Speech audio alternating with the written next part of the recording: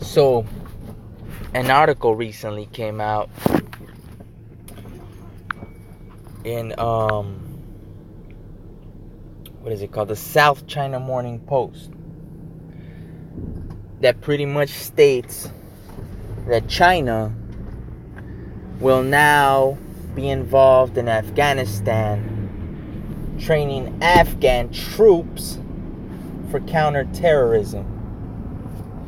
They are to set up these training areas in the northern part of Afghanistan, apparently an isolated region. And this is quite interesting, because if you didn't know, Afghanistan is the number one producer of poppy seed fields. It's the number one poppy seed field producer. And as we all know, the United States has been in Afghanistan for quite some time now.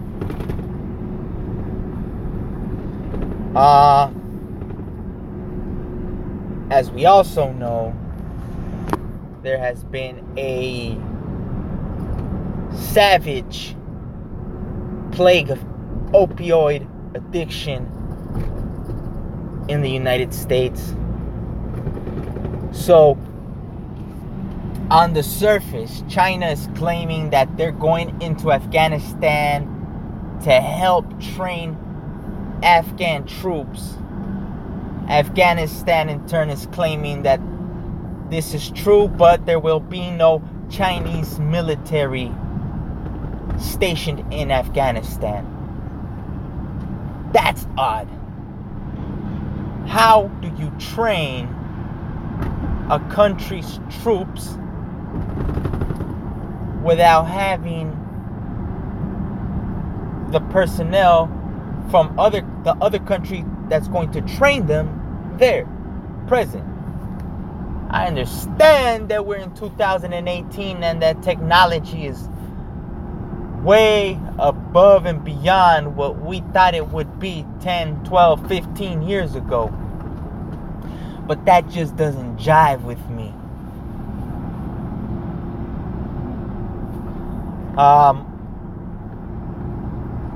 In my opinion, make no mistake about it, the poppy seed fields is on the priority list for the Chinese. They have been ravaged once before by the British in the Opium Wars, when the Chinese wanted to do nothing with these European merchants. And if they are smart, like history has told us that they are, they're probably taking a lead role when it comes to these poppy seeds. They don't want history to repeat itself. They don't want their nation once again addicted to opioids. And who are we to say that our country, the United States, wouldn't use that tactic to undercut the booming Chinese economy? All is fair and love in war, but I am afraid that this could escalate into an all-out proxy war between the Chinese and the Americans in Afghanistan. We already have the Russians heavily involved in the Middle East. And on the surface, we are told these bullshit ideas about fighting terrorism and implanting democracy and jostling of power for this, that, or the other. It is an open secret that it is about oil, that it is about pipelines going from the Middle East into Europe. There's also plenty of history, mystic history, that has to do with the Middle East and China being the power that it is. One of the top 3, last time I checked, it was one of the top 3 weapons dealers in the world, is now getting involved in Afghanistan. What does that mean for the United States, for our nation? That means that if we want to hold our position, and I am an anti-war guy, I am completely for anti-war, anti-violence, anti-killing of citizens. But I also am a realist and understand that we hold a certain position in the world that puts a target on our backs, on the United States' backs. I want nothing less than for the people of the world to thrive in unity. But I will not, like I've said plenty of times in my podcast, subscribe to communist, socialist, huge welfare ideas and ideals to get this done. China, being an autocratic communist nation,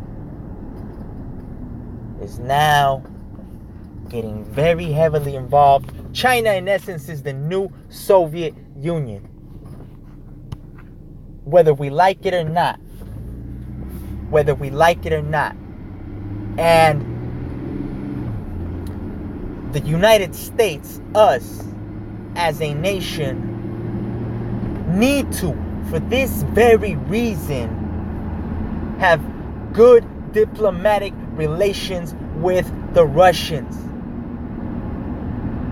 We cannot let the Russians and the Chinese double team us in worldly affairs. It is a sad truth. It is a sad truth of the matter. I understand that citizens are dying all over the Middle East. Thousands and thousands and thousands of families are being displaced. And for the United States now to pull out, like a lot of my libertarian folks would love to do, would leave a bigger cluster fuck than already exists there. What do we do now? The Russians are involved now. The Chinese are involved now. If we become non-interventionists now, we isolate ourselves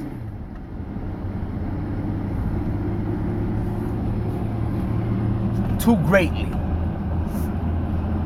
The only way that we would be able to defend ourselves,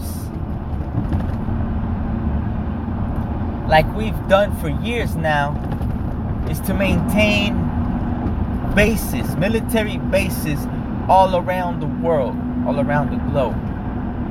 We don't understand that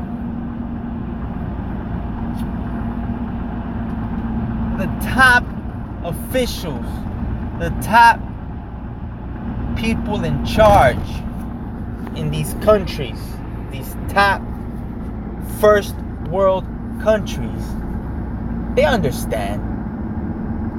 They understand, and if they pull the trigger first, it will set off a chain of events that will definitely be the end of our current human structure. Not everyone will die or perish, but those that remain will have to start anew. Now, this brings me back to the point of world domination. And for those of you that don't believe in any conspiracies, for those of you that believe that people are nuts if they believe in conspiracies, you need only to research when the word conspiracy and the term conspiracy theory became popular. You need to research when the term brainwashed or brainwashing became popular. And then I dare you to continue to say that there is no such thing as grand conspiracies. Now, in my mind, from the research I have done, from the reading I have done up to this point, and I have much, much more to read and research and find out and discover. But up to this point, it is my contention that there is a jostling of world domination at the very top. The top 1% of the world definitely aim for total world global domination. But that doesn't mean that they all agree about how this will come about. So us as the masses, as the people, as the citizens of the free world, we still have a shot at toppling these scumbags. Like I've said many times, I have no problem with people becoming wealthy and rich as long as you help others try to achieve the same. But it is becoming more and more evident in my research and my study that the higher up you go in the success ladder, it is evident to me that there are gatekeepers and that you will be submitted to tests and rituals to see if you are truly worthy of the power you may yield one day or wield one day. It is an interesting time in our history and humanity, and the rabbit hole is deep. So I suggest let's keep reading history books from all areas, from every pocket of society. We have to read the Europeans. We have to read the United States history. We have to read the America's history. We have to read the Oriental history. And only then can we begin to formulate a true picture of the grand scheme of things. You guys have a wonderful day, folks. You know where to reach me at tangentsexpressed@gmail.com or at tangentsreveal on Twitter. Peace.